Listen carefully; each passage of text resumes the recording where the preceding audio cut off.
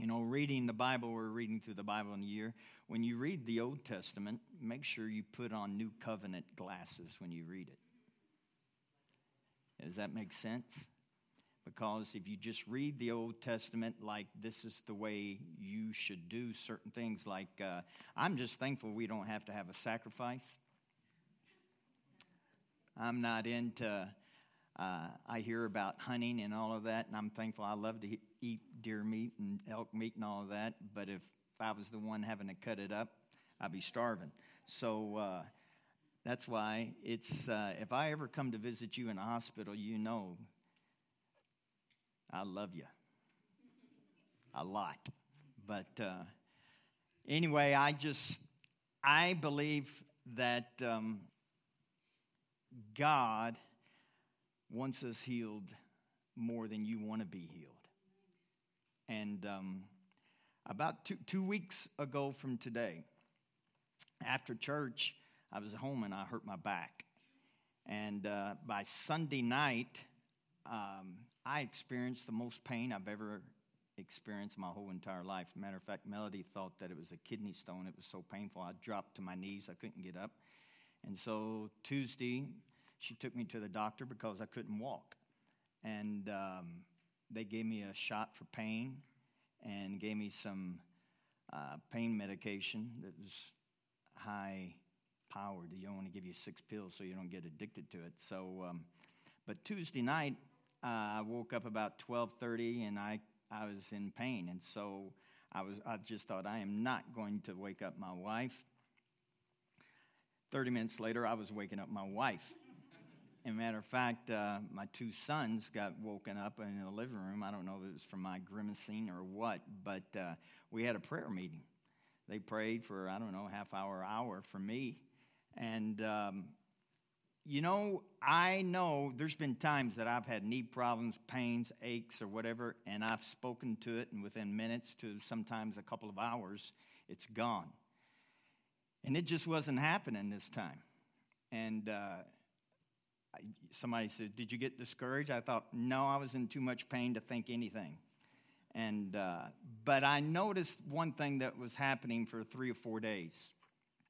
And that was I quit speaking anything positive or commanding my back to line up. Mark 11:23 says that you need to speak to your mountain. Did you hear that? And a lot of times I caught myself, just saying, "Jesus, help me," which I don't think there's anything wrong with that, but I'm not speaking to my mountain. And so a week went by. Christmas Eve night was horrible. I spoke at the Christmas Eve service here, and when everybody left and there was just a handful of us in the foyer, I pushed the door open for Benny like that. He was coming back in carrying something, and man, I did something to aggravate my back, and I collapsed again. So a couple of people helped me up. I couldn't even stand up. And so it's been 2 weeks now, and you can see I'm doing really good now. I'm not faking it at all. I feel 1,000% better. But the second week, I spoke to it every single day and kept speaking to it, because the Lord says you can either agree with your pain or you can agree with me. If you agree with your pain, you will get nowhere. You'll have to depend upon natural ways to recover. Thank God our body's designed to recover. But this is what I want all of you all to know. So many times when you get prayed for or you believe something for your body and it doesn't happen, we stop right there with our faith. We go, okay, it just didn't work. I'm going to just take the medication, or I'm just going to do this, which is fine. But I'm encouraging you not to give up. Not to give up. Keep speaking to that thing. I sit there and say, I'm resisting this pain today. I'm resisting this pain. As Melody was helping me off the floor, I'm resisting this pain today. I will not allow it to stay in my body. And I spoke to every vertebra. I didn't know if it was a pinched nerve. I didn't know if it was a kidney stone. I didn't know what it was, but I kept speaking to it. And so I'm encouraging you this year, when something like that, I'm not trying to be death, doom, and gloom, but more than likely, all of us will go through something. And when you go through it, just do what the Bible says in Mark 11:20. So many times we cry out to God, God, why aren't you helping me? God, what you doing to me? And this is what he says, that he's going to do exceedingly abundantly above all that you ask or think according to the power. Where's the power? In us. And we are trying to get God to pour out more power from on heaven. And he's saying, excuse me, the power is not in heaven for you to pull down. The power is inside of you to pull out. And you pull it out with your mouth. You pull it out with your mouth. You pull it out by faith and believing and speaking, and you keep doing it. And then if you don't feel anything, you double the dosage. You double the dosage. So, man, I just don't think, man, I tell you what, you just double the dosage. This is the great thing about it. You can't OD on this. You can do it 3 times as much, 4 times as much. So I'm encouraging you to do that. Everybody hear that? This is our scripture. I don't know if it's going to be for the year, but at least it's going to be for quite a few months. John 16:33. This is the Amplified version. The Amplified Classic. Amplified Classic. It's amplify on the fly. John 16:33. It's long, but this is what it says. I've told you these things so that in me, in Jesus, in Christ, you may have perfect peace and confidence. In the world, you have tribulation, you have trials, you have distress, you have frustrations, but be of good cheer. Take courage, be confident, certain, undaunted, for I've overcome the world. I have deprived it of power to harm you, and I have conquered it for you. I believe no matter what trials, tribulation, frustrations that we go through this year, this scripture should just rise up within us. It needs to rise up within us. You struggle in your business, you struggle in your marriage, you struggle in your finances, your health, whatever you're going to struggle in, more than likely there's going to be something in that area that comes against you. And this is what God wants us to know. First of all, he's wanting us to know that you need to be undaunted. That is what I want to talk to you about today, because God wants us this year to be undaunted, because we're going to face things. And when you face it, that's not the time to roll over and accept it. It's not the time to throw up the white flag and say we are defeated. It's the time to pull up yourself by the bootstraps and say we're going to be undaunted. We're going to have courage. We're going to have confidence. Why? Not because of anything we can do, but because of what Jesus has done for us. He says, I've overcome the world. For who? For you and me. I've overcome the world. And he says, I've actually deprived it of its power to harm you. And I've conquered it for you. So there are some synonyms for undaunted I looked up. It means unafraid, undismayed, unalarmed, unflinching, unshrinking, unabashed, unfaltering, unflagging, fearless, dauntless, intrepid, bold, valiant, brave, stout-hearted, lion-hearted, courageous, heroic, gallant, meddlesome, gritty, steely, indomitable, resolute, determined, confident, audacious, daring, daredevil. That's pretty neat. The definition of it means not intimidated or discouraged by difficulty, danger, or disappointment. Not intimidated or discouraged by difficulty, danger, or disappointment. There's a man by the name of Booker T. Washington. He was born into slavery. He was poor, zero influence, zero money, zero connections. He established Tuskegee University, and by the time he died in 1915, we're talking the early 1900s, by the time he died in 1915, there was over 100 buildings on campus, and he had more students than any other college in the state of Alabama. And in 1915, he had $2 million worth of endowment to the college. That's pretty good, coming from a slave to zero money, to zero connections, zero everything, and to rise up and to establish a college so people could get an education. I haven't read any of these books, but there's an author by Irving Stone, and I'm just going by a quote of his, he's written about many great people, and his goal was to study greatness and what makes people great. What makes people great? One of the reporters asked him, is there a common thread that runs through these lives that you've studied and all these books that you've written about?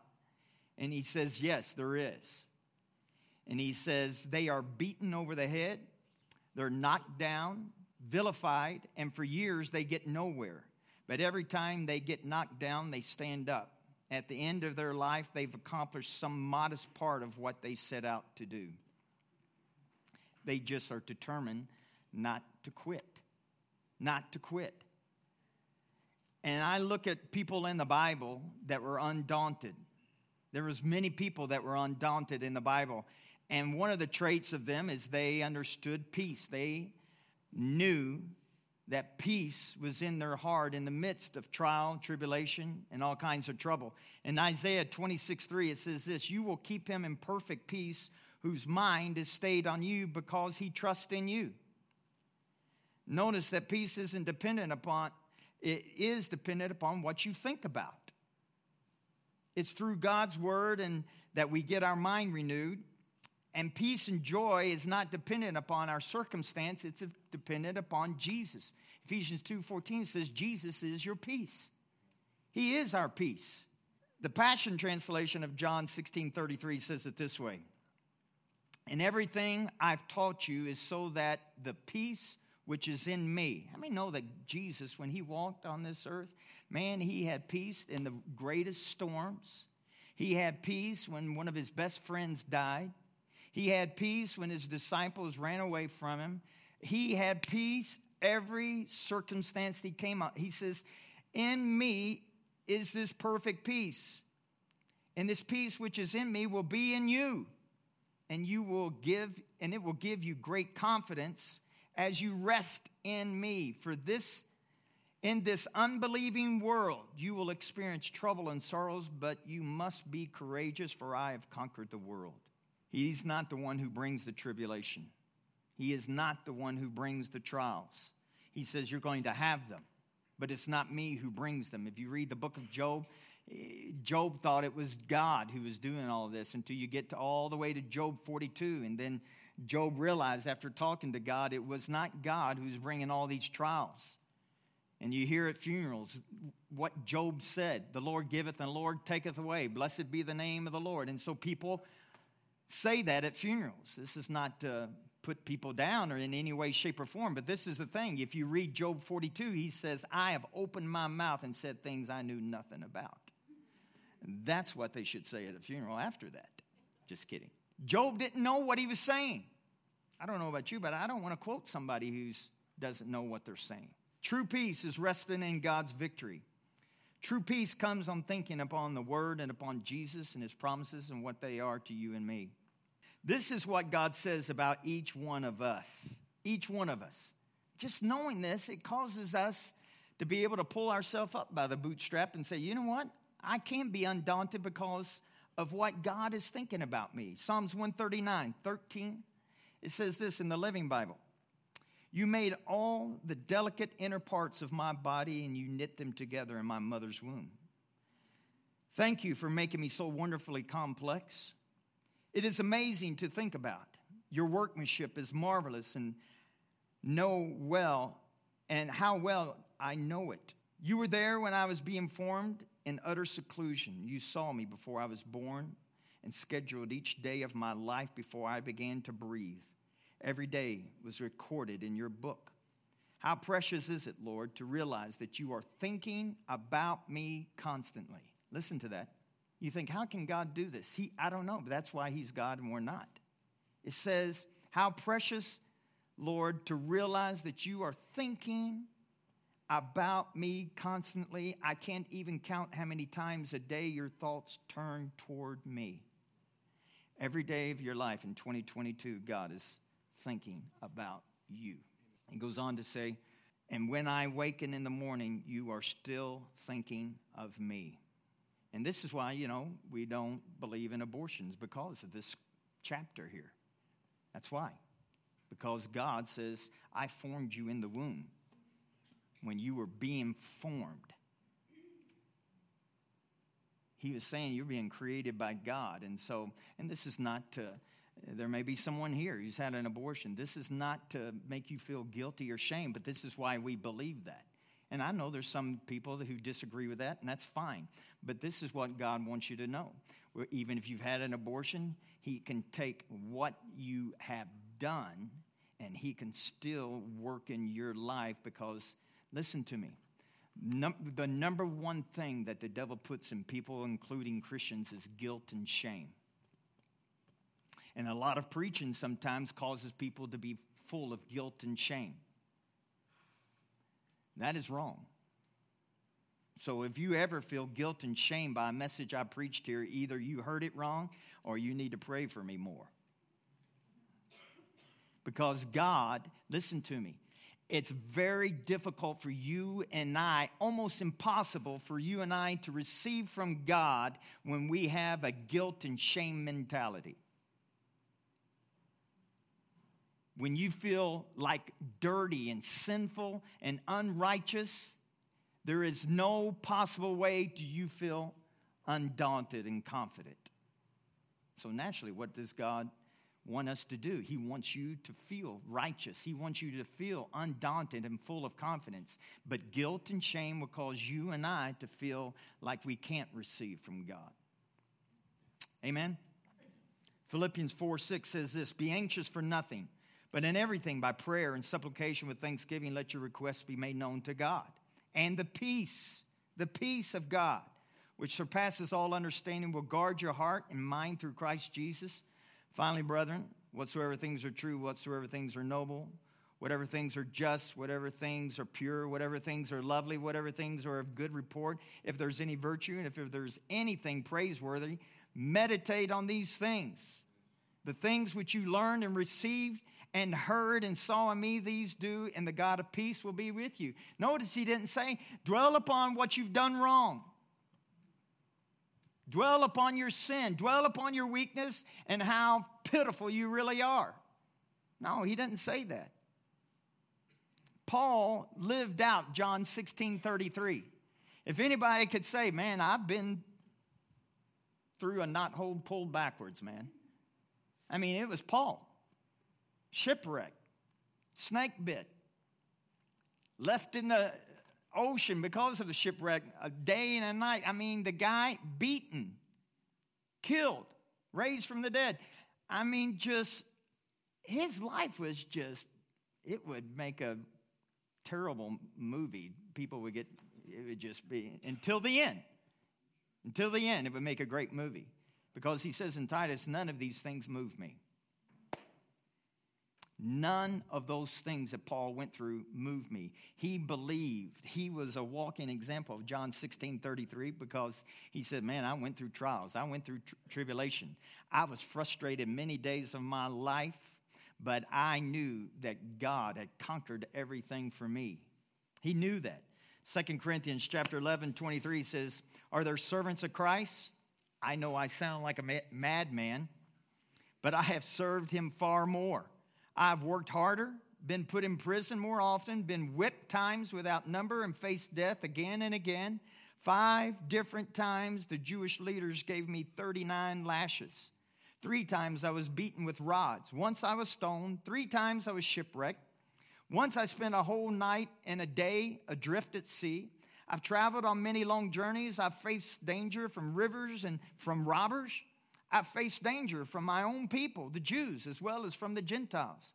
I faced danger in the cities, in the deserts, and on the seas.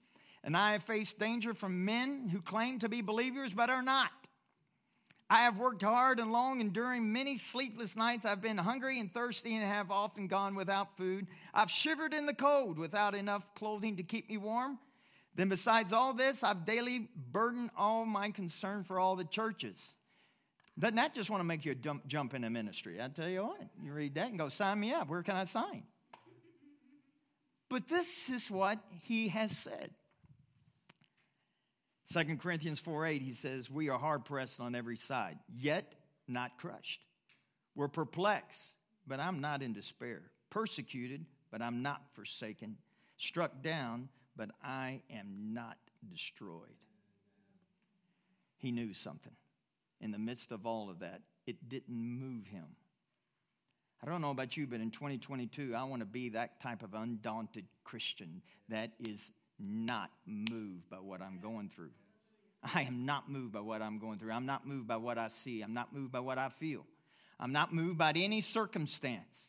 We shouldn't be moved by any negative report that you may get. This is what caused Paul, some of the things. I'm just going to mention some of the things that caused, I believe, Paul to be undaunted. Number one, Paul knew that we always win. No matter what, we always win. 1 Corinthians 15:57. But thanks be to God who gives us the victory through our Lord Jesus Christ. He had victory through that. Number two, he was undaunted because his faith and trust in God. 2 Corinthians 1:9. It felt like we had a death sentence written upon our hearts. And we still feel it to this day. It was taught us to lose all faith in ourselves and to place all of our trust in the God who raises the dead. He has rescued us from terrifying encounters with death. And now we fasten our hopes on him to continue to deliver us from death yet again. 1 John 5:4 says, for whatever is born of God overcomes the world, and this is the victory that overcomes the world, even our faith. He had faith that God was going to get him through whatever he was going through. We have the Word of God. We have the Holy Spirit. We have the favor of God. We have Jesus. We have all of his promises. So we need to stand on everything that he has given us, on everything he gives us. John, when he wrote John in 1 John, 2 John, and 3 John, uses the word world more than any other New Testament writer. It was over 104 times to convey the concept of this world system, world order. He could describe it as the culture of the world. And he says, we have been given victory over everything in this world. The third thing that caused Paul to be undaunted, knowing that it is God and not us, it's called grace. 2 Corinthians 1:21. Now it is God who makes both us and you stand firm in Christ. Who makes you stand firm in Christ? God. You need to get that in your bloodstream, man. It's not what I just need to do this more. I just need to do that. No, you need to think on this more. It is God. It is God. Paul knew that it was God. He says, now it is God who makes both us and you stand in Christ. He anointed us, set his seal of ownership on us, and put his spirit in our hearts as a deposit guaranteeing what is to come. So this is what I'm praying for you. Not for you just to try to be more disciplined. Don't get me wrong. I am for discipline. But I don't want us just to become more disciplined so that we can become more religious. I just need to be more disciplined. Bless God, I'm going to make sure I read the Bible. I'm going to make sure I spend an hour. I'm going to make sure. I'm going to just keep doing this. I'm going to make sure. I'm just going to warn you. It's going to be a lot like the New Year's resolutions that a lot of people make all around the planet. By January 21st, they're usually, what resolution? What resolution? I'm going to teach you something that I am learning. I haven't learned, but I am learning. I am praying that God will show me his love more and more so that I will have a 1-2. There is a major difference and being disciplined to fill out my religious square to spend time with God. There's a major difference in knowing who he is and that how he thinks about me, and it causes me to have a want-to. The majority of the years of my life, I have tried to discipline myself to spend time with God. And he honors that. I know he does. So I'm not bemoaning anybody who does that. But I just feel like I found a better way to have a relationship with him. I just feel like my relationship with him is so far greater today than it was when I was trying to do that. Am I perfect, dear Lord in heaven? No. Just spend about 3 minutes with my wife and she can tell you. No. But I know this, that the more I know that he loves me, the more that I know he watches over me, the more that I know he's thinking about me every day of my life, it gives me a want to. It gives me a want to. I want to talk to him throughout the day. I want to thank him for the simple things. When I can't find my keys, Lord, help me find my keys. Simple things in life. And I find them. I give him credit. I acknowledge him. Trust in the Lord with all of your heart. Lean not into your own understanding. In all of your ways, acknowledge him. And he directs my path. I thank God for directing my path. The Holy Ghost leads me and guides me in all truth. And he shows me things to come. He is leading me. He is guiding me. He is showing me. Knowing that God, it's God and not us. 2 Corinthians 9:8. Yes, God is more than ready to overwhelm you with every form of grace. Woo! Did you hear that? He says he is more than ready to overwhelm you with every kind of grace. What does that mean? Every kind of grace. Grace in every part of your area of your life. Grace to start a business. Grace to do well in whatever you put your hand to. Grace in your relationship with your wife. Grace for your friends. Grace for making sure that you take good care of your body. Grace to cause you to stand in truth. Grace for every promise that's been given to you. Anything that you face, there is grace to combat it and overcome it. There is grace for your life and my life. He says God is more than ready to overwhelm you in every form of grace so that you will have more than enough. He doesn't just meet the need. It's more than enough in everything, every moment, in every way. He will make you overflowing with abundance in every good thing you do. Amen. Yes. 2 Corinthians 12:9. One more on this. But he answered me, my grace is always more than enough for you, Paul. This is when Paul was having a hard time. And he was questioning God. He says, hey, man, I've come to you 3 times about this situation. He says, my grace is more than enough for you, Paul, and my power finds its full expression through your weakness. So I will celebrate my weakness, Paul said, for when I am weak, I am more deeply the mighty power of Christ living in me. He found out a truth right then and there. He says, man, I'm just trying. He was trying to do this with a disciplined way. He was trying to do this his way. I know I can get through this. I know I can do. I know I. And then all of a sudden, he didn't. So he says, God, can't do this anymore. He says, good. I'm so glad. It's about time. Because in my weakness, God says, I can show my grace and strength to you now.